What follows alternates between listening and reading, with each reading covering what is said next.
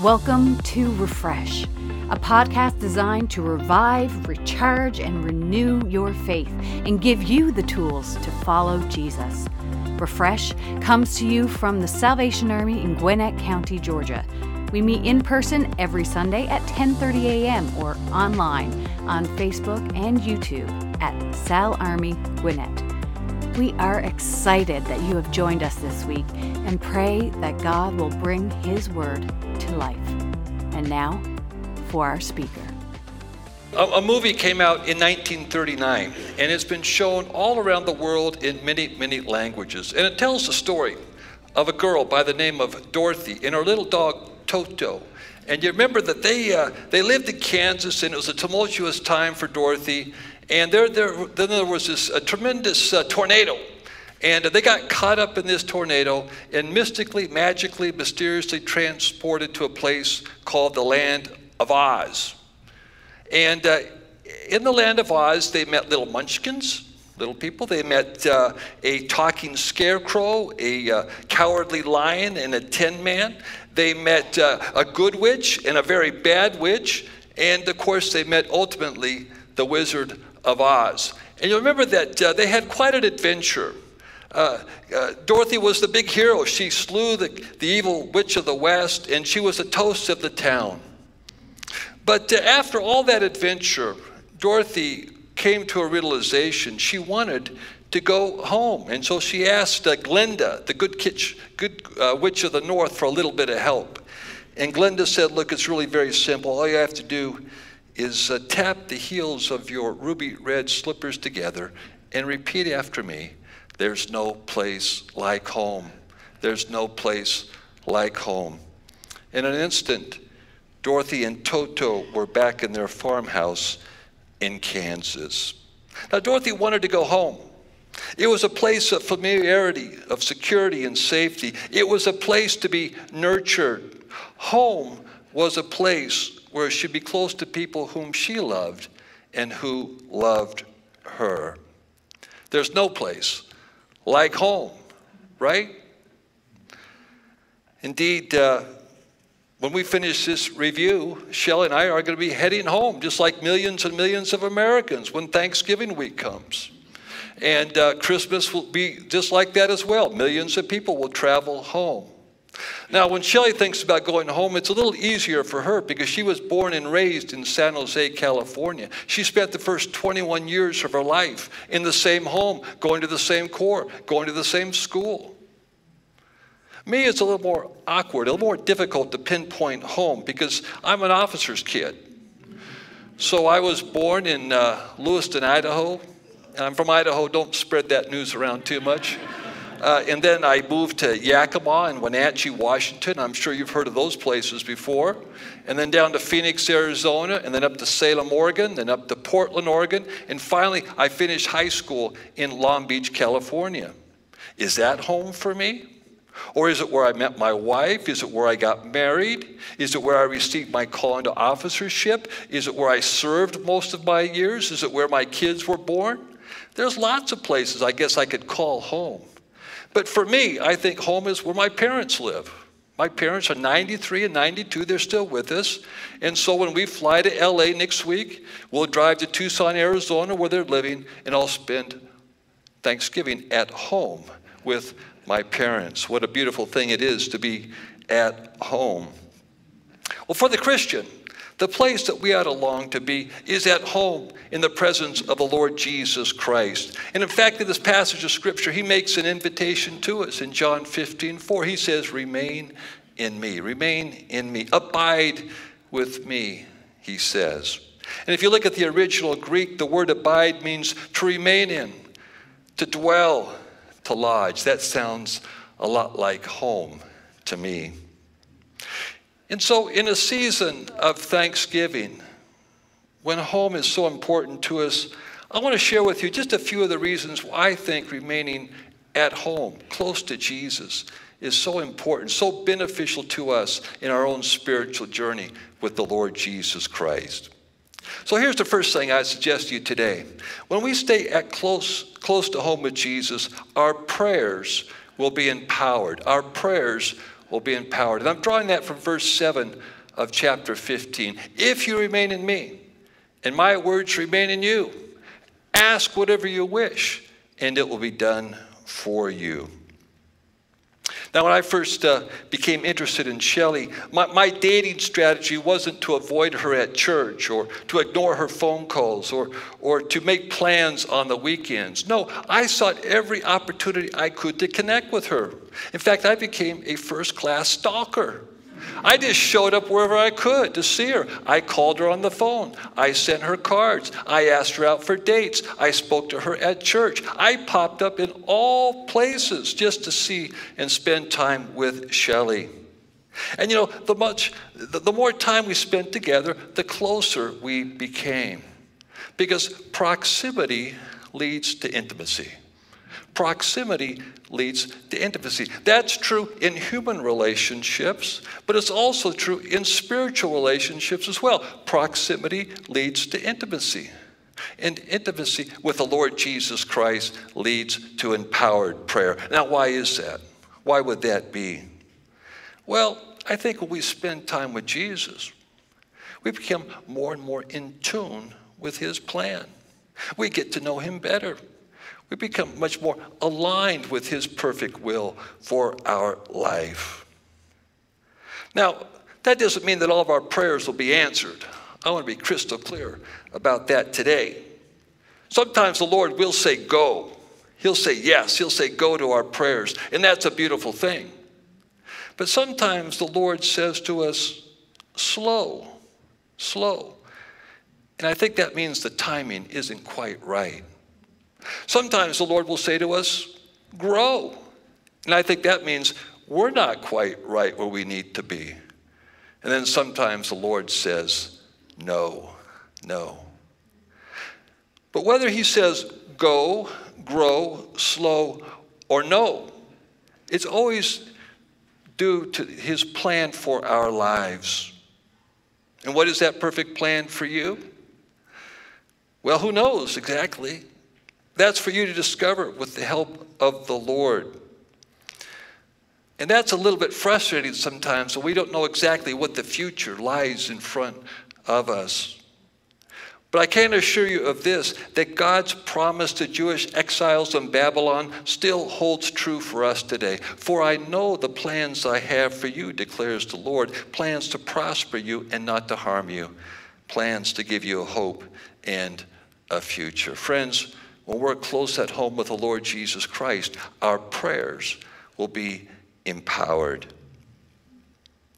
And then when we stay close at home with Jesus, the passage also tells us that our Father will be glorified. Our Father will be glorified. And I'm drawing that from John 15:8. Eric Liddell was a well-known Christian missionary who died in a Japanese prisoner of war camp in China in 1945. And of course, when he died, that was a big story. But Eric Liddell was much better known well before then as an Olympic athlete in the 1924 Olympics. And you may have seen the movie Chariots of Fire that tells his story. And you may remember that Eric Liddell had a sister. And this sister was very, very concerned about his commitment to athletic competition. She was afraid that it might get in the way of his higher calling to become a Christian missionary. And so she challenged Eric on this very subject. She was worried about this being a distraction to him. And you may remember that his response to her was one of the pivotal scenes in that particular movie. He said back to her, I believe God made me for a purpose, but he also made me fast. And when I run, I feel his pleasure. I feel his pleasure. And that's always been a good reminder to me that when we're in the center of God's will for our life, when we're being obedient to his calling in our life, we'll know it. We'll feel his pleasure. And that brings honor and glory to him. And friends, I would just simply ask you today, are you doing the things in life that bring pleasure to the Lord? Are we fully using our gifts, talents, skills, and abilities for him? Are we reflecting the beauty of Jesus in us? Are we making ourselves available in our vocation, or whatever vocation he calls us, to go and be and do what he wants us to do and become and be? Well, one of the well-known creeds of the Christian faith says, man's chief end is to glorify God and to enjoy him forever. And when that's happening as it should, we'll know it, and we will be at peace. Staying close to home to Jesus also means that we will bear much fruit. And I'm drawing that from chapter 15, verse number 8 as well. We'll be fruit-bearing Christians. When my parents retired, they retired on a piece of property about 9.5 acres. It was a wooded area in southern Washington, lots of trees. But they cleared out a section and they planted an orchard, mostly apple trees. And after a few years, these trees matured and they began to bear fruit. And so we'd go up there during the summer and we'd pick apples off the tree, and sometimes we would bake these apples into pies. It was absolutely fantastic. But then, after a few more years of bearing fruit, all of a sudden the trees stopped bearing fruit. And it was inexplicable to us, because the trees were planted in good soil. They received lots of sunshine and rain. They seemed to be healthy, but they stopped bearing fruit. So my dad was perplexed, and so he got an expert. And an expert came out and kind of looked at the trees and came to the conclusion that the reason why they weren't bearing fruit was because they were not being pollinated. There were not enough bees. There was a shortage of bees in the West at that time. So my dad bought some beehives and had them mounted on trees around the orchard. Problem solved. You see, in order for trees to grow and bear fruit, all the conditions for growth have to be right. They have to be in place. And that's true as well for the Christian life. If we're going to be fruitful Christians, all the conditions have to be right. So what are those conditions? Well, there's probably lots of them, but let me share with you 5 really quickly I think have to be in place in order for us to grow. First of all, we have to be people of prayer. We had a beautiful prayer meeting this morning. We need to be people who are communing with God, who are connected with God all the time. We need to be people of prayer. We also need to be people who are reading God's Word. We need to read it, we need to study it, we need to meditate upon it, and we need to apply it to our daily lives. We have to be people who are engaged in worship. And this is a beautiful thing that we've gathered here on this Sunday morning to worship together, to worship the Lord. And we need to look for those opportunities throughout the week. We need to be people who are engaged in service. And not just service to each other, but service into the community. And let me suggest to you the 5th thing that we need to be doing is we need to be people of evangelism.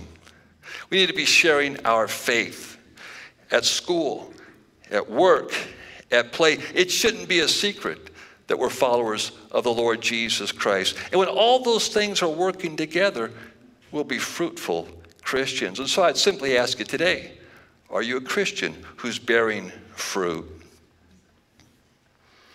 And so, when we're close to Jesus, our prayers are empowered, we bring glory to the Lord, we bear much fruit.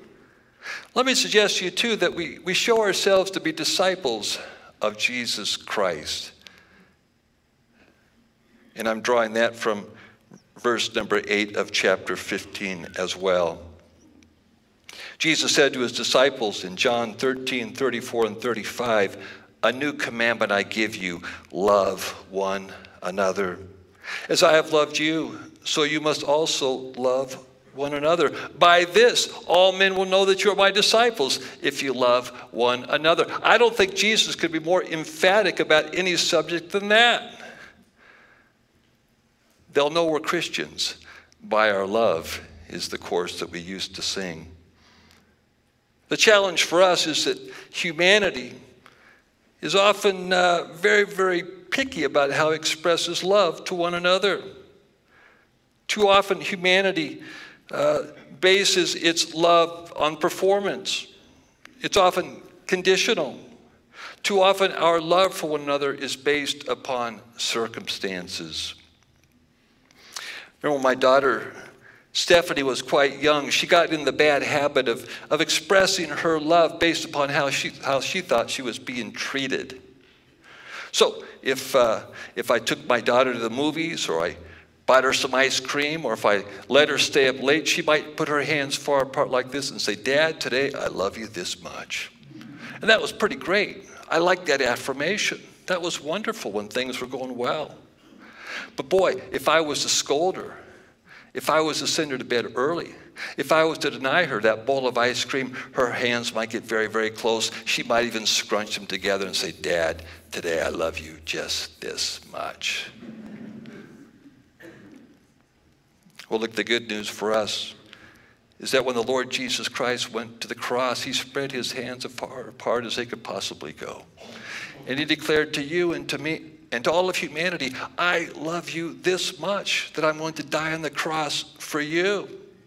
And that example of unconditional, overwhelming, unbounding love by the Lord Jesus Christ sets a beautiful example for us in our relationships with him, our relationships with one another, and yes, even our love for ourselves.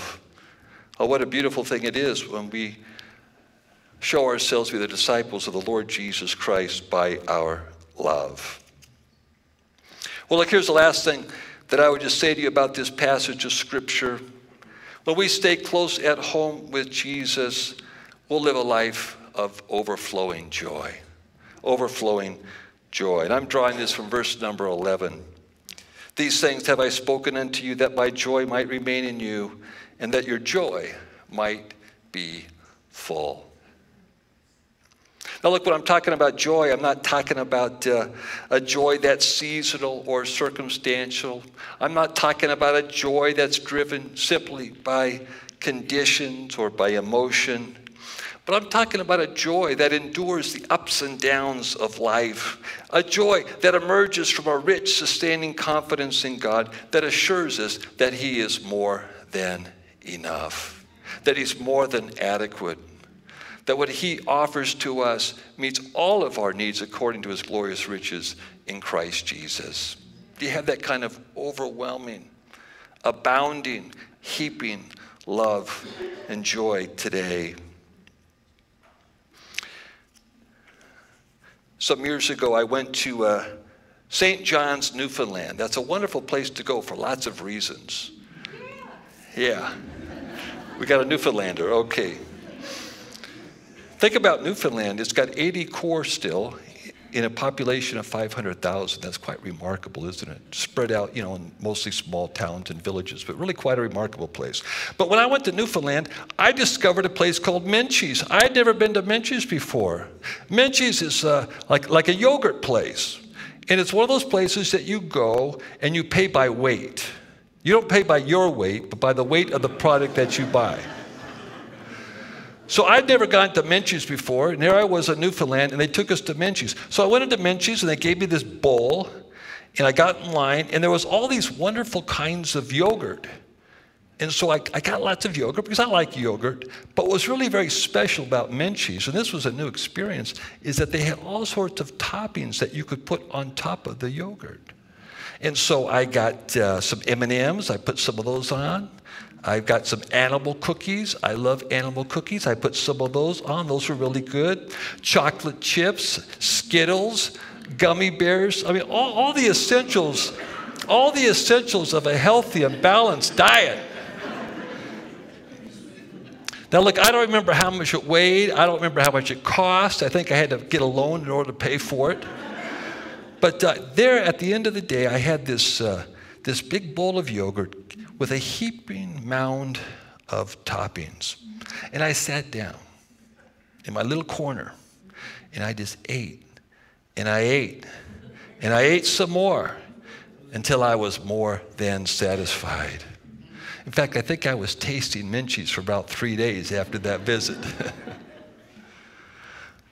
Well, look, that's just a little illustration, but, in an infinitely more wonderful way, in an infinitely greater way, God seeks to bless us beyond measure. He wants us to have a life that's not lacking in anything, but complete and overflowing. God wants to meet our needs and many of our wants, but always both in the measure that's appropriate for us according to his plan for us in Christ Jesus.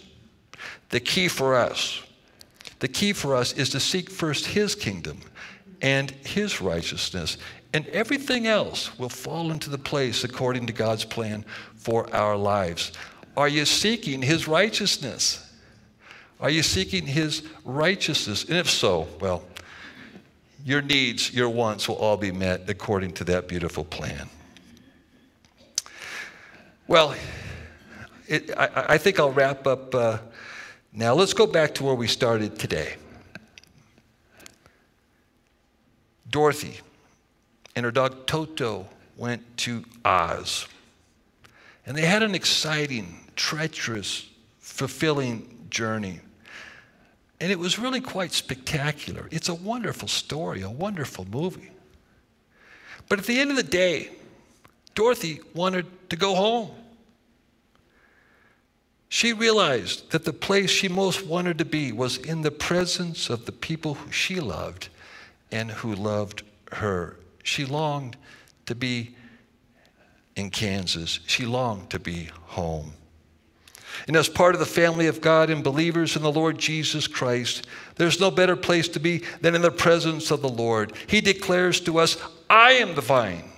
You are the branches. He invites us to abide with him. And friends, when we're close to Jesus, when we're abiding with him, when we're at home with the Lord, our prayers will be empowered. We'll glorify God. We'll live fruitful lives. We'll be people of love, and we'll have an abundant joy.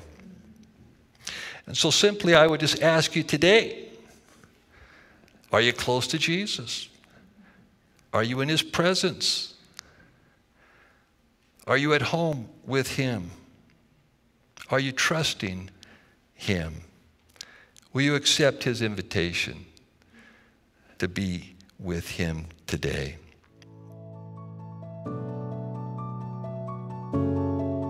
Thank you for listening to Refresh.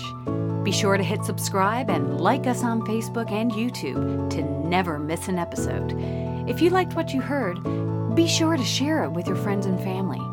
We pray that you will be refreshed and ready to take on your week. See you next time. God bless.